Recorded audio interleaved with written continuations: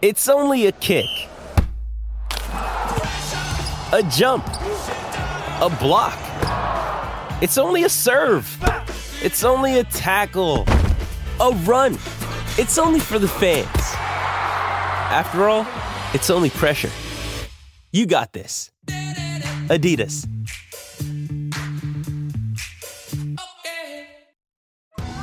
Survivor 46 is here, and so is On Fire, the only official Survivor podcast, and we have a twist this season.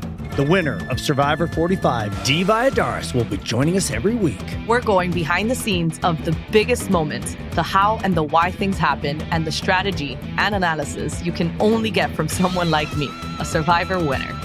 Listen to On Fire, the official Survivor podcast, wherever you get your podcast. With threats to our nation waiting around every corner, adaptability is more important than ever. When conditions change without notice, quick strategic thinking is crucial. And with obstacles consistently impending, determination is essential in overcoming them. It's this willingness, decisiveness, and resilience that sets Marines apart. With our fighting spirit, we don't just fight battles, we win them. Marines are the constant our nation counts on to fight the unknown. And through adaptable problem solving, we do just that. Learn more at marines.com.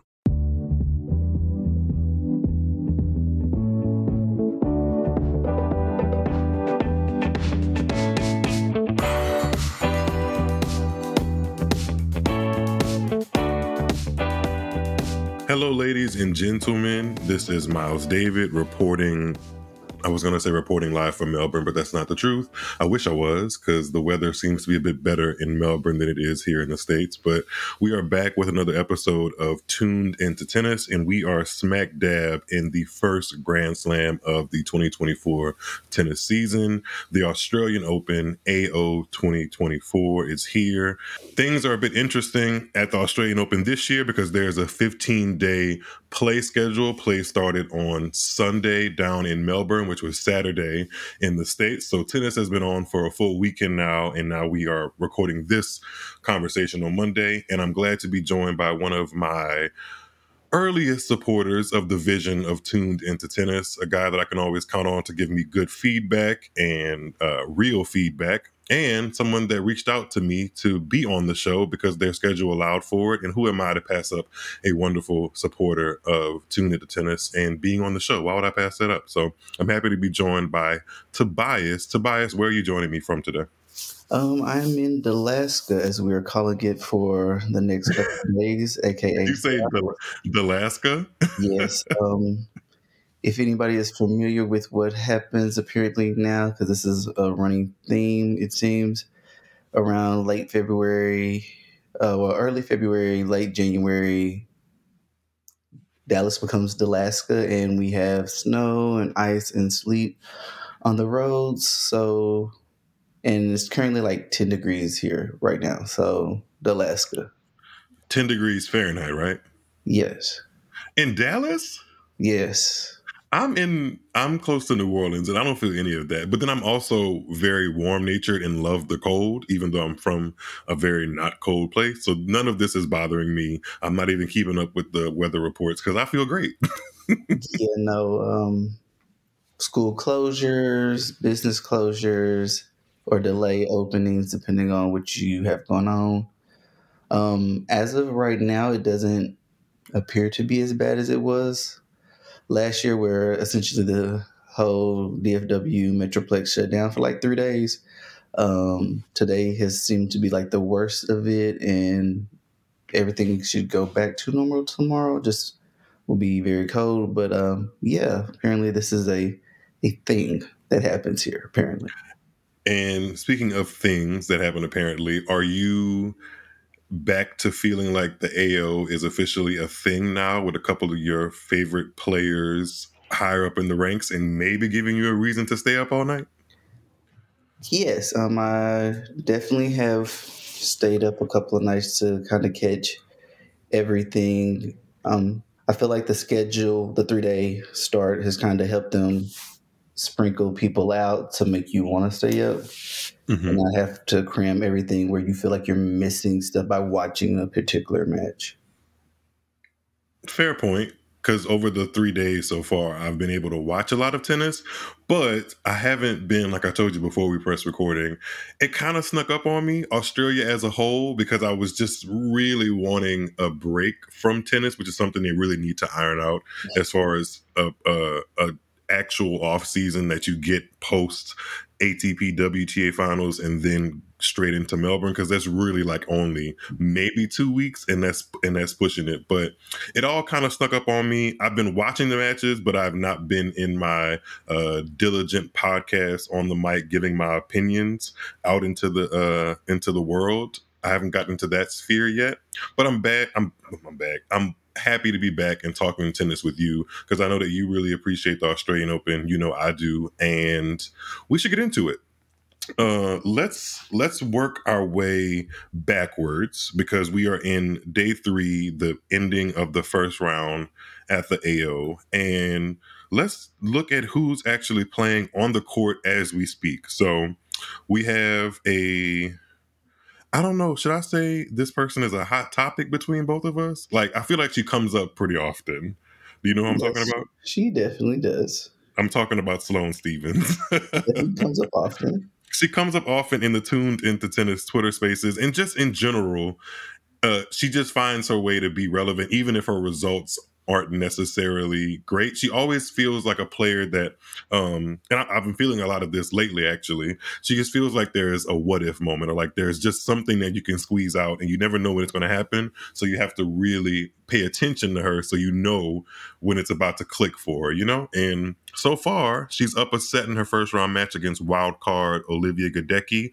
She's up a set in a break. Yeah, she just broke. So hopefully that's not too out of date by the time you listen to this. Well, it will be out of date, but hopefully Sloane Stevens continues on a victorious path, because I don't know. There's some, just from her social media posts, you can tell me if I'm off base here, but from her social media posts, there seems to be something a little bit renewed in her.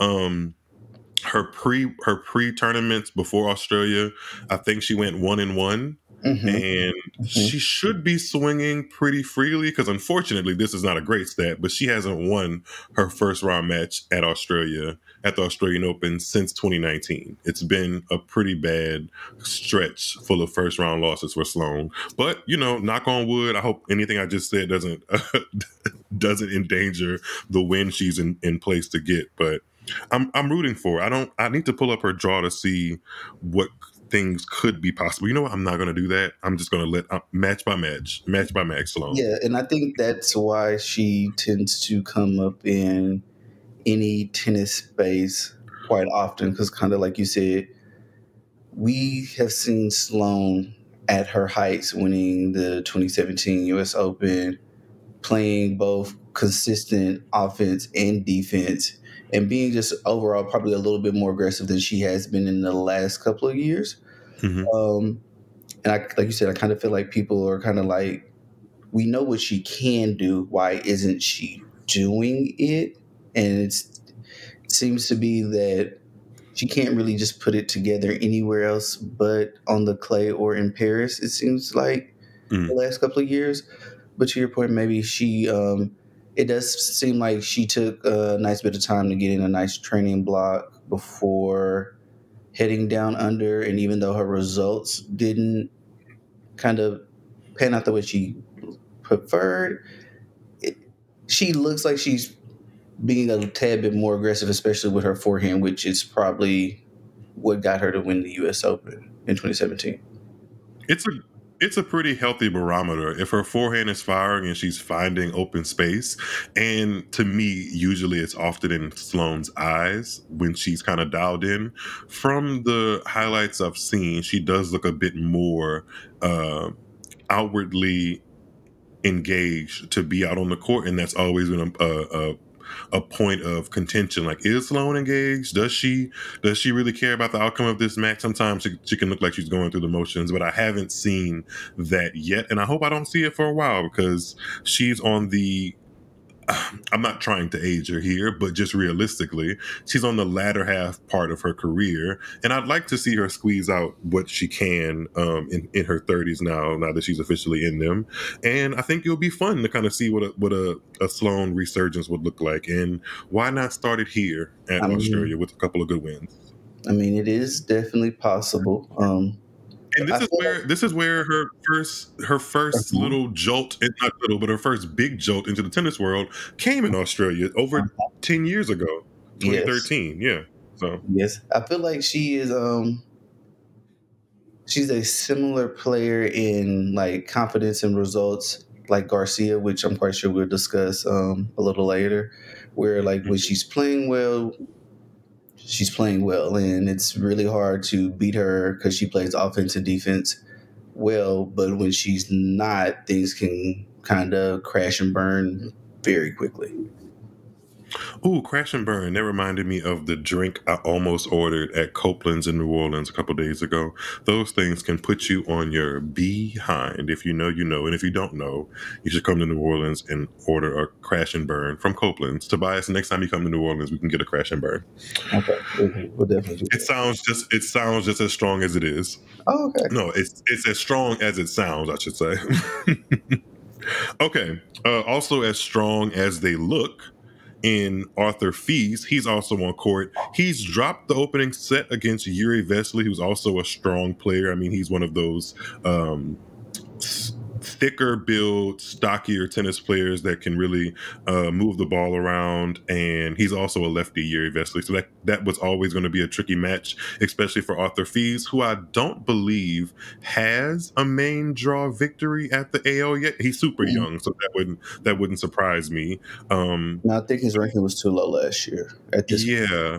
Yeah, and he comes in he's not seeded, he's just outside of it because he's low 30s in the world, something thereabouts. So hopefully he gets that together because I'm rooting for him to have another really progressive season in 2024. Although a loss to Yuri Vesely wouldn't be the worst thing in the world because he's definitely the more experienced player. I'm rooting for Arthur because he's easy to root for so far. Like, he just seems like a cool kid and has his head on straight. And hopefully, this is the thing that kind of gives me a little bit of pause. And it's not his fault. It's more so his country and flag. not You know, he's a Frenchman. yeah, that French flair to always want to entertain, a la Gael Monfils, who I got in trouble with a couple days ago on Twitter for voicing my opinion. If you know, you know. But Gael, Tsonga, Gilles Simon, Richard Gasquet, all of them were good in their own right. But you have to admit that they had a flair for prioritizing the show instead of the success, if that makes any sense. I wouldn't necessarily put Sangha in that category. Gail, definitely, like for sure. Like I would put more Francis with Gael and Arthur with Sangha if we That's had to do unfortunate. the two. That's unfortunate. Do we have to link all the Black brothers together? Not necessarily, but when you talk about like the flair, like watching some of Francis's match. I don't recall what day it is at this point, but He played on opening day, I'm pretty sure, or Sunday. One of these past yeah, days. that's what's like. Don't recall on what day it was. What he hit a shot, and it was like you really didn't have to do that. It would have been great if you made it. Would have been awesome. But a regular, little forehand would have got the job done. And I think that was somewhere in that third set that he ended up losing and kind of turned that set. So it's like I get it. We'll circle back to Tiafoe because I was impressed in certain parts of his match. But back to Arthur, I didn't really put that in there to kind of down him because I really am big on him. It's just when I see that French flag sometimes, just based off of my history in tennis, I get a little, please don't disappoint me. I mean, you're not wrong. Like I say, excluding Sangha from the group that he came up with, the rest of the Frenchmen, I feel like Sanga's results are more so injury related or lack thereof, opposed to just having questionable shot selection on the court, like a Gael or Gasquet. Like the rest of them is more so shot selection, especially against the big guns. the big guns. Hopefully Arthur can become a big gun and work himself out of the tiny hole he's created here in his first round match. I'd like to see it.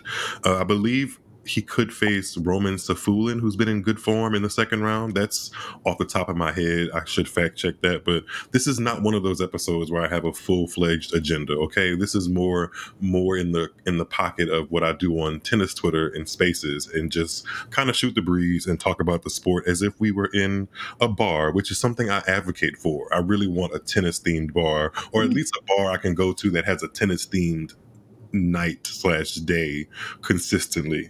If that doesn't happen, if I don't stumble across one of those, hopefully in the not so distant future, I can create one of my own. That's a little insight into what my dreams and aspirations are. One of them, at least. Okay, I think those are all the notable names that are playing right now as we speak. There's some other names that are of note that are seated and playing right now. Kasatkina's up a set. Cam Norris serving for the first set.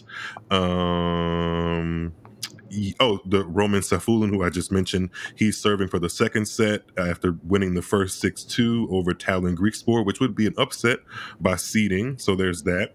So we've got some of the current events that are soon to be out of date once you listen to this and I upload it.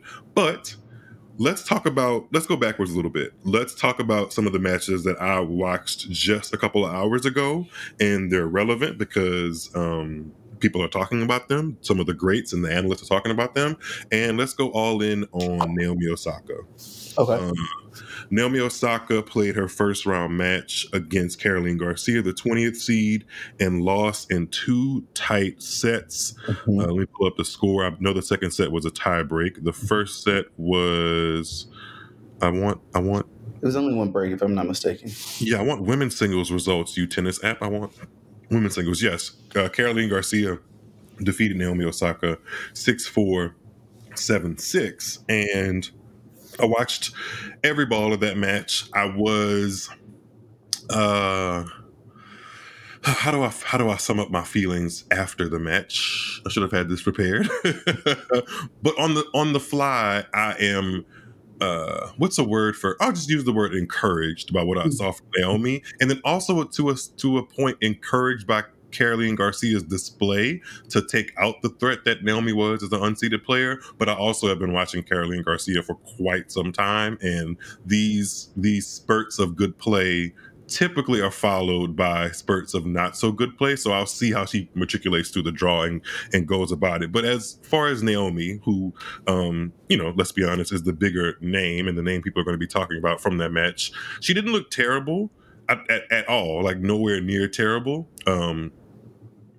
Which is quite the opposite of what some Tennis Channel pundits are saying. Well, they're not saying that you look terrible. I just to put it out there, I just watched a clip of Martina Navratilova on Tennis Channel saying that Osaka looked out of shape when she was going for balls, and also compared Osaka's comeback to that of Lena Svitolina, who had her baby in 2022 and came back shortly after. But Svitolina was also losing to players in her first couple of matches as well. But even if I think you have to also stop and think about them as players prior to babies. Like, Svitolina's strength is her movement. Like, she is a mover. She runs down tons of balls and wins points she probably has no business winning off the strength. She's a scrambler. She's a scrambler naturally. That is part of her game. Before she had this newfound power on the forehand, that's how she won most of her points. Naomi didn't start winning Grand Slams until she improved her movement. So it would make sense that even after all the work she's done post-baby, that her movement would lack a tad bit in that area because that's not necessarily one of her strengths. Mm-hmm. So I just don't necessarily think that was a great take, but who am I? I mean, Navratilova has definitely kept her opinions about Naomi Osaka specifically. If you go back to the 2021 saga at the French Open, she's definitely not been afraid to air her opinions, which I feel like is fine because I'm not afraid to air out my opinions. I feel like I come from the school of Wendy Williams. I'm a straight shooter, pow pow. I try to be, and I don't try to be malicious in my shooting, but I also say how I feel. So I guess I can relate to what Navratilova is thinking when she's saying her opinion. But how it came off in that clip wasn't the greatest, especially considering how Osaka has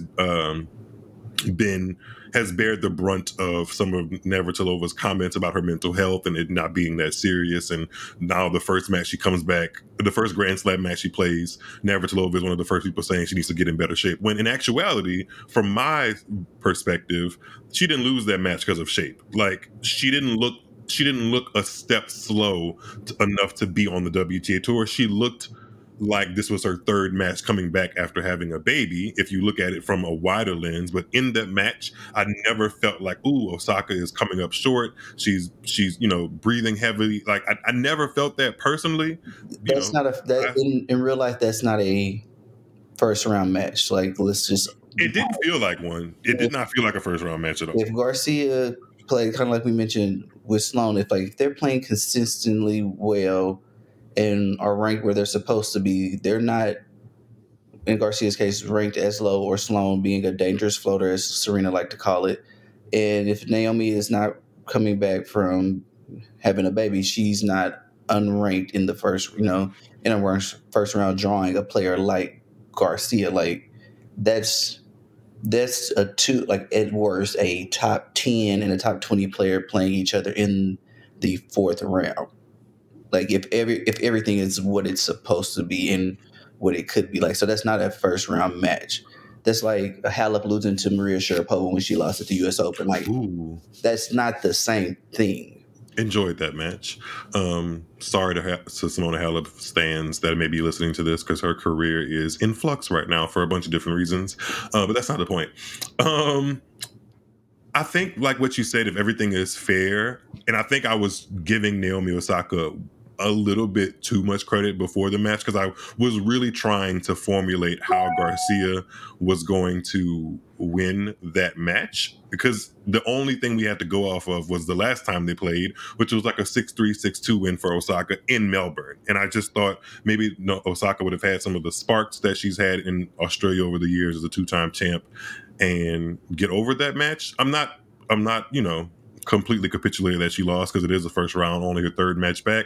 But there were definitely some points where rust showed to me. Oh. It was the finishing points off of floating balls, especially on her backhand side, that just clipped the tape or got, she misaligned her feet or kind of covered the ball too much. Those were the things that stood out to me, not necessarily, just going back to Navratilova's point or her opinion, not that she was out of shape. And then again, like you said earlier, Osaka's never been the person that makes her living going in and out of the corners. She makes her living from punishing anything short and putting it into the open court with the pace. Osaka's playing how Osaka should be playing. She's dictating and not running. Her opponent's running. Mm-hmm, mm-hmm. And let's be honest, like there's another component. Like Garcia played very well. She played well. Played high tennis. Like she did. She just won with the year-end championships like 2 years ago. 2022 when it was in Fort Worth. Yeah. Yeah. Right. And so that was kind of like the caliber of play she played at the other night. Like we also know that she can double fault and spray forehands, but she wasn't doing that. It's kind of how she played in the U.S. Open a couple of years ago, where she kind of was a buzzsaw until everything fell apart, and then she wasn't. Because she beat Coco kind of handily in that U.S. Open as well. And then Coco turned around and beat her at the 2020 Australian Open. So it kind of depends also on what kind of Garcia is coming to the match as well. Well, if Garcia plays like that in her next rounds, she's going to be an interesting opponent to come up against. And based off of seeding, it could be a fourth round match with Coco Gauff if they both win their next couple of rounds. So I'd be interested to see how that looks, because they played in the quarters of the U.S. Open in 2022, and Garcia won that pretty comfortably. So I'd be interested to see what a Grand Slam champ Coco Gauff could bring differently to that matchup. But we'll get there if we get there. Any other thoughts about Osaka before we move on to somebody else? No, just like you said, I think that's very encouraging. Like, again, considering she just had a baby about 6 months ago, to even be playing is crazy. The fact that she, like I say, she doesn't look bad. The power is still there. Again, it's just going to take the repetition. And like you said, repetition. we're three matches in, anybody who's played tennis or anybody who's watched tennis, everybody makes a comment, you can't replicate what you do on the match court in practice. You can only get the matches as you get them. So we'll see how that goes. Yeah, I agree. But pushing the number 20 seed to a tiebreaker is an indication that something's good is going to keep happening. Or I shouldn't say that. Things are going to keep happening for Naomi Osaka, and I hope they're all good. Is that your laptop? Mm-hmm. Or mine? Mm-hmm. Oh, close that out, Tobias. You're messing with my audio. Okay. Let's see. I said we're going to work backwards. We talked about Coco a little bit. Let's jump to her match. She put on a pretty good display in her first round match against Anna Karolina Schmiedlova, winning 6-3, 6-love, or 6-0 if you are not familiar with what love means in tennis. As I was trying to describe that to a friend and colleague of mine this past weekend, it was tennis terminology can be such a whirlwind of things to wrap your head around, especially if you're not familiar with how any of it goes. So yes, 0 means love in tennis, or love means 0 in tennis, however that goes. Either way, Coco looked pretty great. She played at an appropriate level to get the win over her opponent. I watched a fair amount of that first set. It wasn't the sharpest I've ever seen Coco look. It definitely had some momentum shifts and breaks and, a couple of faulty forehands and double faults from Coco, which I have to say, and I know you may agree with me on this, outside of the fact that she's a young Black girl, right? She reminds me so much of Venus as far as the strengths and weaknesses, because Venus also, when Venus was a 19-year-old, she got a lot of acclaim for her power and her movement, things that Coco Gauff are getting acclaimed for. That power on the first serve is there. When she's hitting it well, she can hit it into the 125s and beyond. The power on the backhand is world class, similar to what people said about Venus all those years ago. And what's even, I don't know if I should say scary, but what's even more similar is their weaknesses. The second serve can be a point of liability if Coco isn't, tossing the ball in the correct position, which happened quite a little bit because the sun was in both of the opponent's eyes. And her forehand can be the point that if you put enough repetitions to it, it can start to break down on a given day. Mm-hmm. Yeah, that's the wing. So I know Coco idolizes Venus pretty well, so it's funny that they have similar strengths and weaknesses at similar points of their game. But Coco, like I said, she looks strong. I'm looking at this picture of her right now. She has put on significant muscle mass. She definitely was in the gym. She's been in the gym. She's been taking a creatine and all that stuff. She's definitely been putting in the hard yards, which I'm interested to see how that plays out for her. Just because, different players, different strokes for different folks. Whereas some players, I think it was Jelena Jankovic, she felt like when she bulked up after she reached number 1, she felt like she wasn't moving as well, which is, again, a strength of her game, and she couldn't play her best with the extra muscle. So it'll be interesting to see how Coco plays with the extra muscle. So far, so good. Like you said, the forehand, it's really a spacing issue, essentially, I feel like. Like when she gives herself enough space from the ball, she definitely hits it a lot better, especially the inside-out forehand.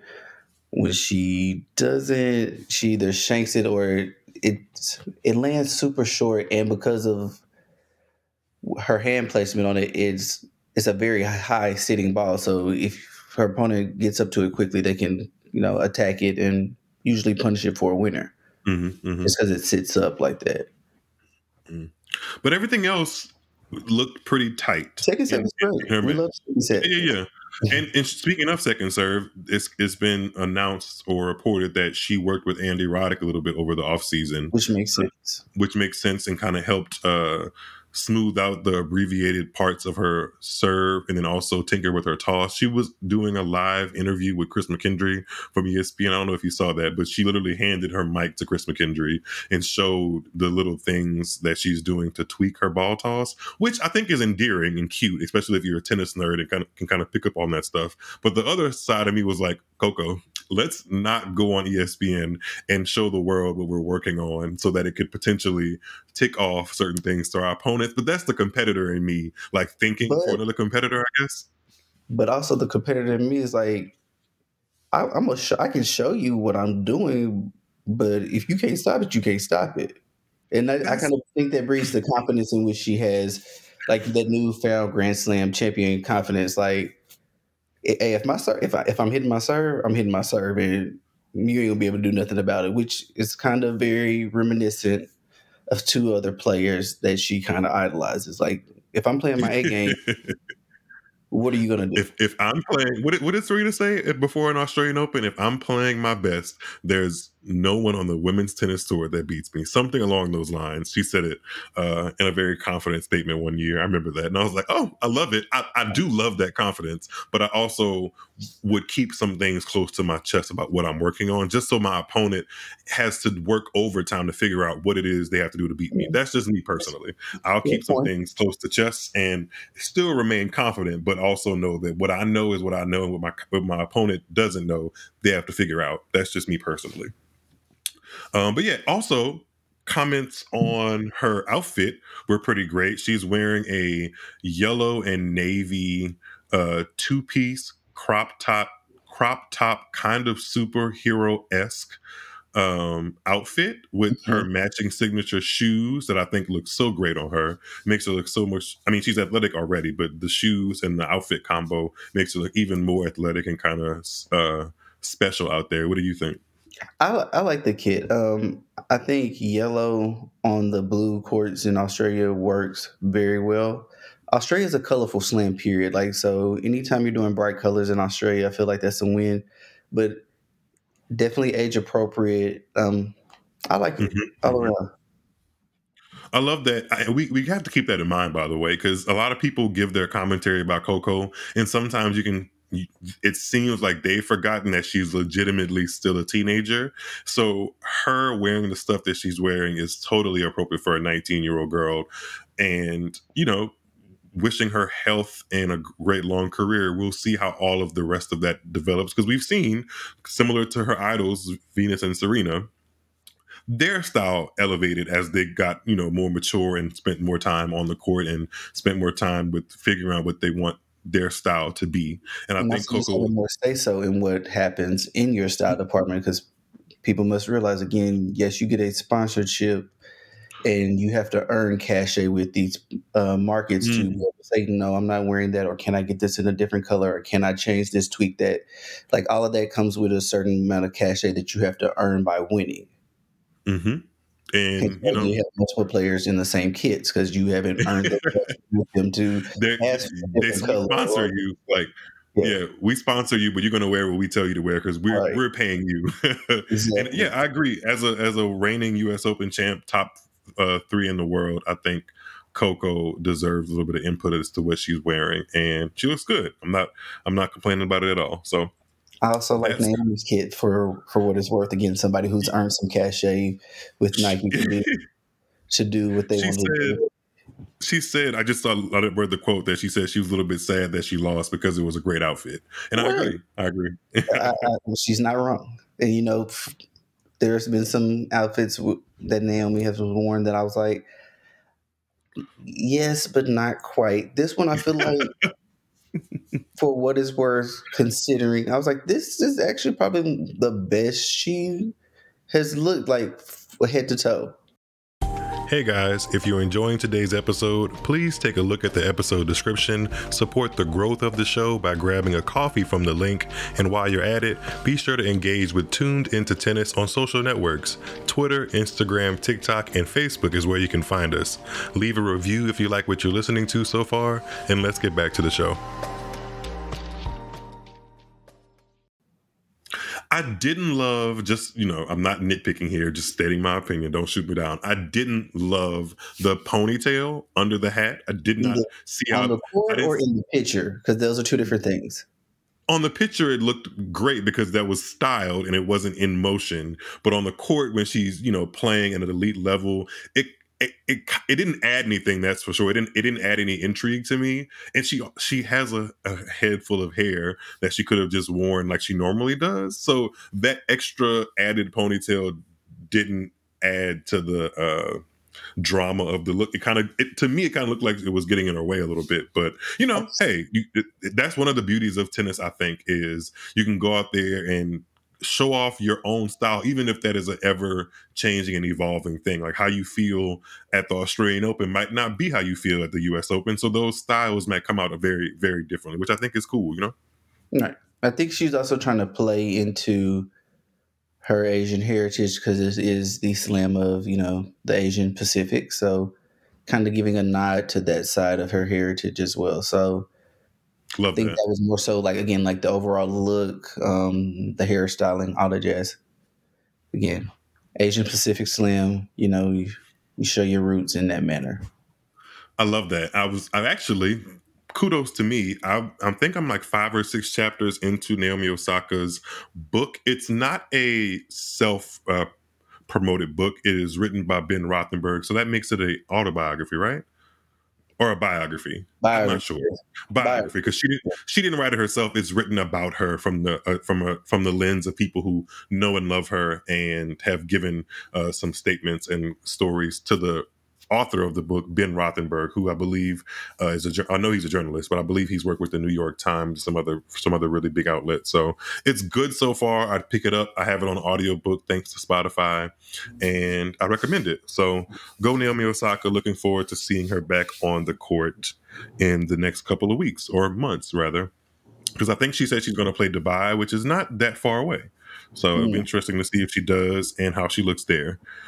Okay, I'll let you decide where we go after this because we have a little bit more time left before we got to get out of here. Who else stood out for you? Did you want to go the Tiafoe route? Did you want to go Djokovic, maybe, possibly? Who else? I'll let you decide. We'll definitely go the Tiafoe route, but before we do that, do want to give a scoring update. Sloan won in straight sets. So she did. Okay, yes. Thank you, Sloan, for making us sound like wonderful analysts. Yes. Yeah, no drama, which we love. Safely into 6-3, 6-1. Yeah, 6-3, 6-1 is a hell of a scoreline, and yeah, she should be proud of that. Go Sloan. But yeah, we can definitely head to the Tiafoe / men's side of the first couple of days of the Aussie Open. I think since we were just briefly talking about Coco's kit, did you like Tiafoe's kit from Nike? I personally did not. I'm just slightly confused, not by just, for instance, about what Nike is doing with that particular kit, because it's the black shorts and the white sleeves on the shirt. Like, can we not get is there a darker shirt? Is there like a yellow shirt with the black that they have, or white shorts? For me, or yellow shorts, either or. It wasn't cohesive. It wasn't cohesive, and he didn't look as cool as he has been looking on the court for the past year or so. What did he call it? The cherry blossom. I was a fan of the cherry blossom tank situation last year. Yeah. I agree. I think he should always be in the tank, if you ask me. I mean, I listened to a podcast he was on, and he made some references about what he can and cannot eat or tries to be aware of, so he can stay, in his words, very diesel on the court, which he's a professional athlete. Like that's part of the gig. But he looks good. He just got with Jose. Fit. He looks very fit. I think Diego Moyano seems to be putting an emphasis on that, who he just switched to his lead coach in the new season. I posted that video that his coach posted on Instagram that got a lot of traction because, let's just say, the bakery was open. The Tiafoe bakery was open. If you know, you know. And he looks fit. He looks fit, but not a fan of that ice bath or ice tub. Yeah, no. Ice cold water tub. I don't think most athletes are. Like, as a former track athlete, definitely was not a fan of the ice pool. Preferred the heat, but especially people adding ice once you're already in it. Like, once you acclimate, please do not add any ice, because now you just got to jump in. You just got to jump in, get whatever the benefits are, and get out of there. It's not supposed to be an all day thing. Again, don't add any ice once I'm already in here, please and thank you. I'm glad that Tiafoe didn't add any unnecessary drama to his match, because it got a little sticky. I mean, it was always going to be a tough out. I think the opportunities for a dramatic match were nullified when Tiafoe raised his level, and Coric, from the match I saw, definitely leaked some errors off his forehand and butched some volleys. Yeah, Coric wasn't as sharp as he could be, but Tiafoe played appropriately for the level his opponent was at, and I think Tiafoe looks good so far. I wasn't thrilled with his performances before Australia, which was just one tournament in Hong Kong. He lost 6-4, 6-4 to Jerry Shang, which is a match he should be winning, honestly. I know Jerry Shang is a talented teenager from China, and he's showing a lot of promise, and people are kind of, wanting to see what he does, but he's not here yet. Tiafoe is a top 20 player, and he should not be losing to players outside the top 100 in straight sets. That's just something we got to weed out. But in his match in Australia against Coric, he looked like he was prepared for the fight against Coric. They hadn't played since 2018, so you can kind of throw that out of the window. And Coric actually won that match back in 2018 in Davis Cup, so that was his first ever win over. That was Tiafoe's first ever win over Coric. So that was good to see. Outside of the kit looking, discombobulated, his game looked pretty good. I think he dropped the third set. Yes. In a tiebreak? No. Let's look that up. He won the second in a tie break after being down a break. And I did watch the tie break. I watched the tie break. Then he lost that third set pretty handily. They had a couple of tight games at the beginning of the set, and then Francis kind of went away in the third, but then bounced back and was a lot more focused in the critical points, especially towards the end of the fourth, which I think bodes well for him going forward. Just getting the win for him is good. I agree. Walking up to the net, getting wins is something that Tiafoe just consistently has to keep doing, especially over opponents that are ranked lower than him. Like, I think that's something that he has to shore up in his game. Like, the losses that are kind of head scratching, they can happen because tennis is a long year and you can't win them all. But sometimes those head scratching losses over a season for Tiafoe, they rack up and it impedes what I think could be his ultimate success, which is winning a slam or winning a Masters 1000. He has to shore up coming out to play against opponents that he is supposed to beat on paper. But all that said, that 4-set win over Coric, 6-2, 7-6, and then 6-3 ultimately in the fourth was a good showing. I think he could go far. I think there is a potential rematch of his Australian Open match in 2023 against Karen Khachanov. There's a third round rematch of that looming. He needs to be sharp. He needs to be on it. He needs to be putting in his dynamic game the best way that he can. I think for him to get past Khachanov. Yeah, I think, and it'll be interesting to see how this kind of plays out the rest of the year. He now does not have. Did not tell you to turn that off, Tobias. It's okay. Get your emails. Get your emails. It's fine.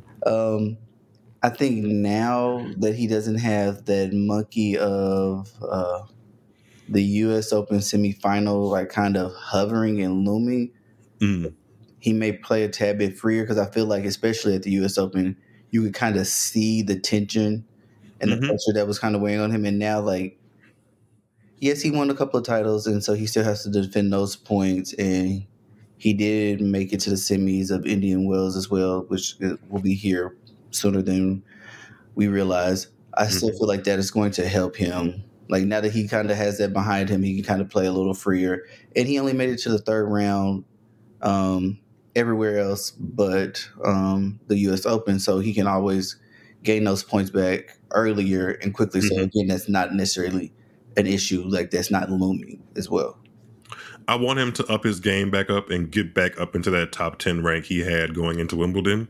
I think there's opportunities for it to happen. He just has to be the man with the plan and go out there and play smart and play the game that gives a lot of players trouble. So if he's playing well, he can hang with the best, I think. So I'm a little biased because I like Tiafoe, but he just has to execute. Yes, in the appropriate time. The right shots at the right moment. Shots. I agree, because he has the tools.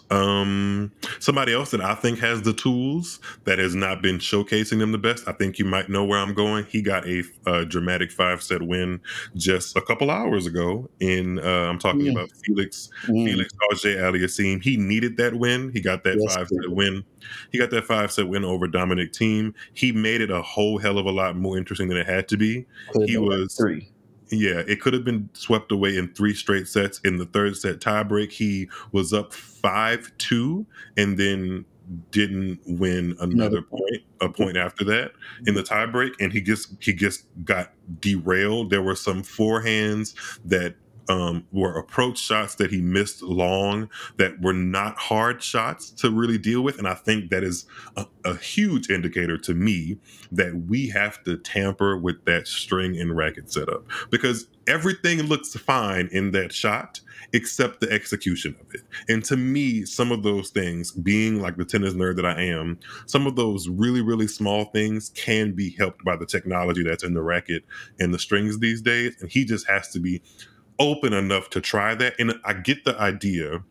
I get the impression rather that Felix is not very open to change, or as open as he could be, because there's been some pressure now for a couple of seasons for him to rectify or make better sense of his coaching situation. But based off of his quotes and his answers to those inquiries, he seems very content and wants to build with the people he already has, when in some cases, in order to get the best house, you got to outsource and try different things. And I'm not sure if he's the most willing to do that. And I would just want to take him sometimes to be like, can we, like, maybe we don't play the Dubai Doha schedule of February and we have like a small 2 to 3 week training block. Let's try some different things out and see if you like it, because there's evidence from other professional tennis players that when you make switches to your gear, sometimes better things happen for you. There's evidence there. Ben Shelton's one of them. He changed his strings right before that US Open semifinal run, and he was not doing much between Australia and the US Open of last year. So there's evidence there. Serena changed her strings. Serena changed her strings after that Rosano loss in 2012, and she went on a tear. Like, there's evidence to back up what I'm saying. It's not just in my head, you know? Question, because as you know, definitely just recently kind of got into the whole string patterns and string situation. That was kind of something I was not necessarily informed on. Do you know what his string pattern is currently, and what he's playing with string wise? I want to say he's a pure Babolat setup guy. Like, he's playing with a Babolat frame, which produces a lot of power and spin on its own, which is fine because I think he does need spin. I just don't think that the extra pop that racket is giving him, plus I think he plays with the RPM Blast Rough, which is again supposed to be a string that bites into the ball, but it's also kind of powerful at the same time. Everything, in my opinion, everything Babolat produces is about getting the most power and velocity on your shot that you can. And if you look at it, a lot of the players who play with Babolat are either strong enough to control that themselves. Think about Rafa Nadal, and they have like the control to handle a racket that gives them power and spin, or there's somebody that needs a little bit of extra pop. Think Leylah Fernandez. She plays with the Babolat, and the Babolat that all three of them play with, Felix, Leylah, and Rafa's a little bit different because it's more customized. They're from the same family of rackets, and to me, Felix has enough natural power that he needs to be playing with something that gives him a little bit more curl into the ball. That could be a Wilson racket, that could be a Head racket, or a Giannis racket. Maybe even Technifiber, because Technifiber is also a French company similar to Babolat. I'm not sure, but if anybody that knows anybody, one of these sponsors, maybe he needs to win a little bit more to kind of get back up in that top 10, top 15 relevancy for the sponsors to kind of want to go his route with chasing him outside of Babolat, or he needs to be the person that does that. It's like, hey, let me just change something out because I feel it in my game, because I can see it. I can see how it would benefit him. It's just, I feel like he can't see it at all. So all of that being said, he did get a win. It's just that It didn't have to be that. It didn't have to be that dramatic. It did not have to go 5 sets. Spare a thought for Dominic Thiem, though. So Right.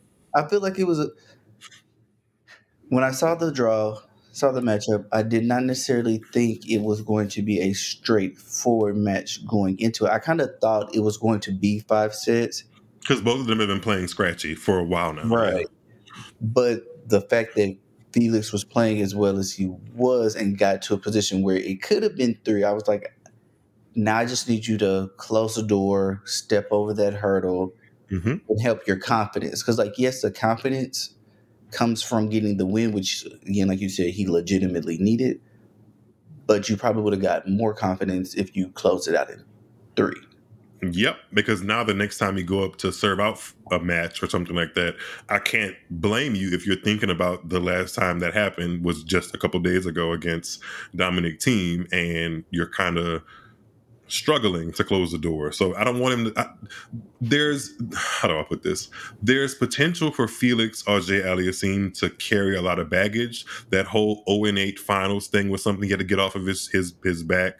Now he's having to contend with the fact that he's not in the conversation for the upper echelon of next best tennis player, because Alcaraz and Sinner and Rune have all, fared better than him. They sustained their success. Yeah, they've had their breakthroughs and they've done enough to stay relevant that people are picking them to be potential Grand Slam champions. And unfortunately, people are not doing that in 2024 for Felix Auger-Aliassime because he hasn't given them a whole bunch of room to believe that he could. He's lost outside of this Australian Open win. He lost 3 first rounds in 2023 at the Grand Slams. First round of the French, first round of Wimbledon, first round of the U.S. Open. Granted, there were some health concerns. He still has his knee taped up, and I think that could also be part of the problem, that he's not allowing that to heal properly, even if that means a significant time away from the court. I'd like to see him healthy. There's just a lot going on in the FAA camp, and I'm wishing him the best because he's still a great watch, and I really appreciate how his take on professionalism in the sport, but there's still something to be desired for me in the game and the mindset. Because I think if he had a more open mindset, he would realize that there are things that he could be doing to improve his game, and he's just not open to them, really. So, but he's in the second round, and I'm open to see what happens after that. Your call again. We got about 10 minutes left before we got to get out of here. Anybody else before we look back again to who is currently playing? Because there's some interesting results and some interesting players playing as we record this. Anybody else that has already competed in and completed their first round match that you wanted to spotlight a little bit? Just wanted to touch on Taylor Townsend. Yeah, well, yeah. Both the Taylors. What other Taylor? Fritz? Yeah. Oh, Taylor Fritz got the W, but did not play well against a player that I can't remember ever seeing play on the ATP Tour before. So, unfortunately, Taylor Fritz and Andre Rublev are twinning in the fact that they will take a player that is either outside the top 100 or barely inside the top 100 and make their showcase at a Grand Slam one to remember, because they are going to take them to 5 sets for absolutely no reason. Like at the beginning of his career, where he was just playing 5 sets just to play 5 sets. He said Zverev was doing that? Yeah, so it's very we're just gonna play 5 to show you I can play 5, which is just because we can. It's cute, but kind of drains you. And then they get on the mic afterwards, like, that was a battle, and it was like, did it have to be? Like, from watching, it didn't really have to be. No, it didn't. It did not have to be. Sometimes your opponent just plays out of their shoes, but that wasn't the impression I got from Taylor Fritz's opponents and Rublev's opponents. Their opponents played well enough, because it does take 2 to tango in tennis, but a lot of both of Taylor Fritz and Taylor Rublev's matches against lower ranked players, the ball is in their court. They have the tools to put things away, and when they don't, it just makes it even messier than it needs to be. And that is one of the reasons why neither of them have a slam. They expend so much energy in that first week competing at a lower level against, like, sometimes I feel like the players they play against bring their level down, and you should be shining against the players that are ranked 100 spots below you, So they're playing down to their competition instead of making their competition play up.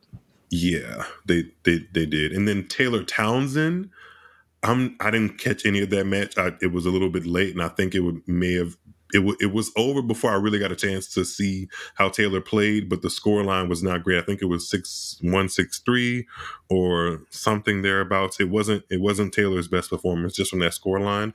But Paula Badosa is a tough draw. Badosa hasn't played much since Wimbledon, carrying a back injury. I was hoping for that to be a lot more competitive. But I'm taking the good with the bad. Taylor is still playing pretty great in doubles. Mm-hmm. She just picked up another title in Adelaide with her new partner, Bia Haddad Maya. And yeah, hopefully she can take her trip to Australia is not done. It's not done at all. She still has doubles to play, and who knows how far she can go with that. So still rooting for the best for good to see Taylor Townsend.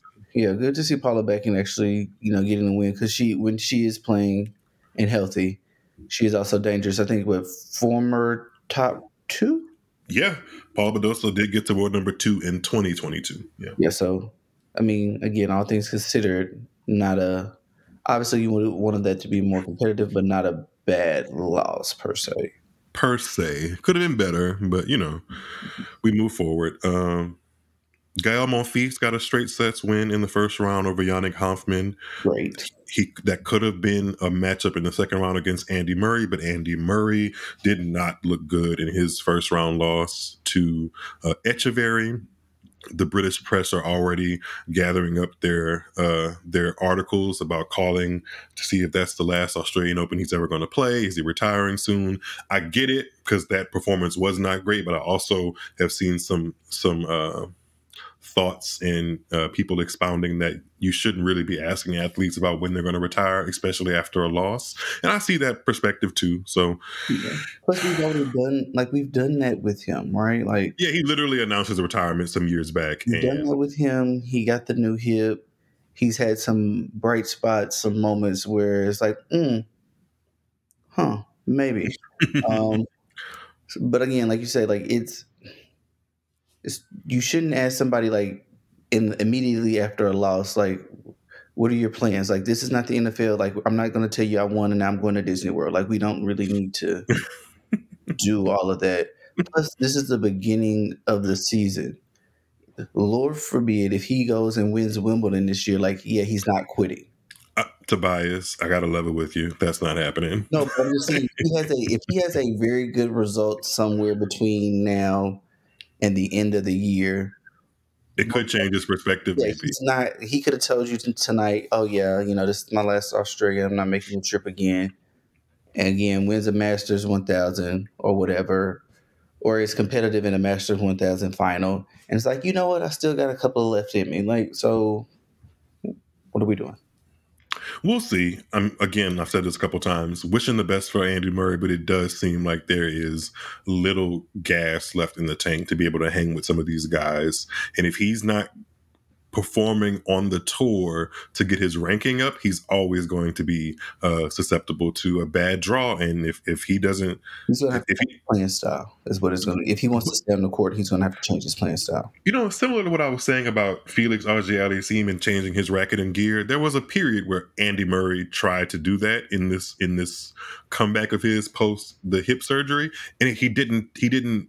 I don't know if he didn't gel with it, but it didn't seem like he took enough time with the bigger head frame and the more powerful racket to get adjusted to it. It kind of was like, that didn't work for me. Go back to what I know. And it's like, at this stage of your career, you have to be more flexible, even if that means taking a step back results-wise, only to be propelled further like a rubber band. I always use that analogy sometimes. Sometimes life will literally make you do that, like pull you back, and you're like, oh my God, why is this happening? I'm not trying to preach here, but like, why am I going backwards? Why am I going backwards? And it's literally only to propel you forward, but you have to be open to kind of being backwards to go forward, if that makes any sense. And I'm not sure he was willing to make some of those sacrifices and kind of suffer a little bit before he propelled forward with that new gear. So we'll see what happens with Mr. Andy Murray.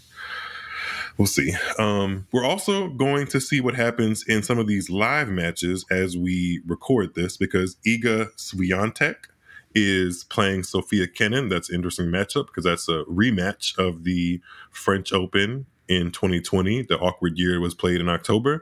And Sofia Kenin is a former AO champ. And that just is an interesting match on paper. And Sofia Kenin was up a break early in the first set, but Swiatek has gotten it, and it's 3-all in the first set. So that'll be out of date by the time you hear this.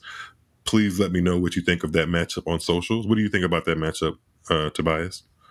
I think it could be very interesting. Again, if Sofia is playing the way she has been playing, like in trending, it's kind of interesting to look at her win from Wimbledon last year and how that kind of projected her to do better, because she hadn't really been doing great prior to, and I had that also propelled Coco at the same time, because that's typically not how that works out.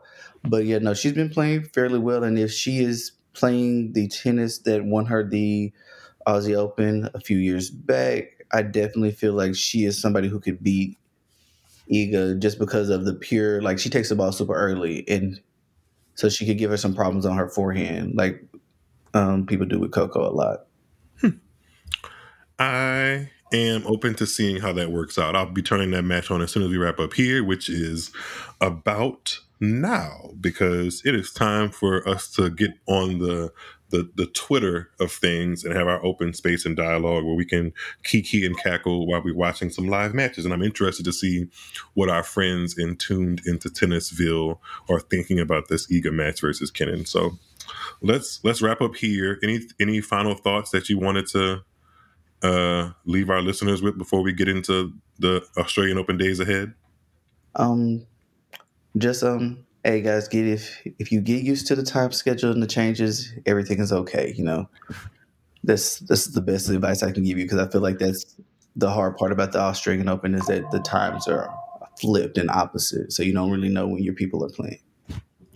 Hashtag up all night. Remember Australian Open used to use that, up all night? Yes. That was some good marketing. They should bring it back. Yeah, they should.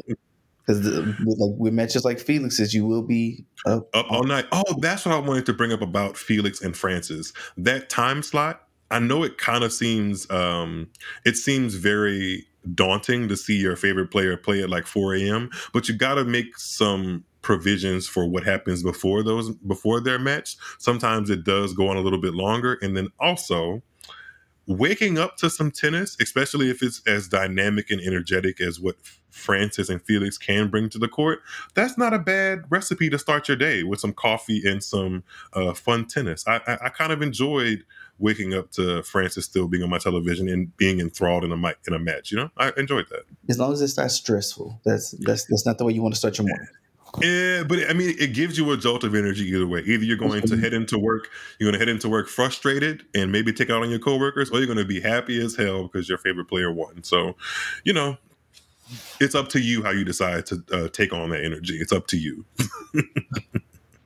Hopefully you have taken on our energy between Tobias and I, and you've enjoyed this look into the first couple of rounds, or not even the first couple of rounds, the first round of the Australian Open, first couple of days, and you are pumped up for the remaining of the days in the Australian Open, because it should be a good one. I'm hoping it's a good one, and there's a lot of good matches potentially in the draw. So with that being said, thanks for tuning in with me and Tobias. Tobias, thanks for coming on the show.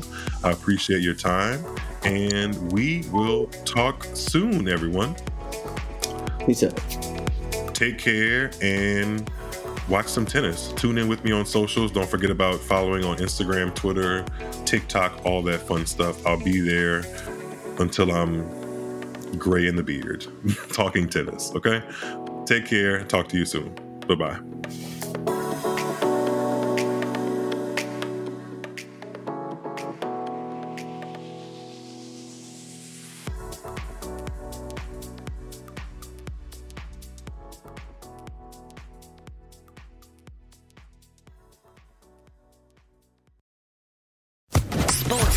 Podcast Network.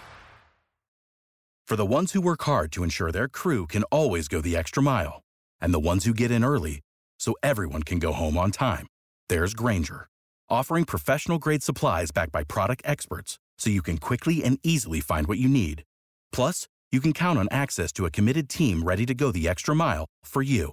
Call, click Grainger.com, or just stop by. Grainger, for the ones who get it done.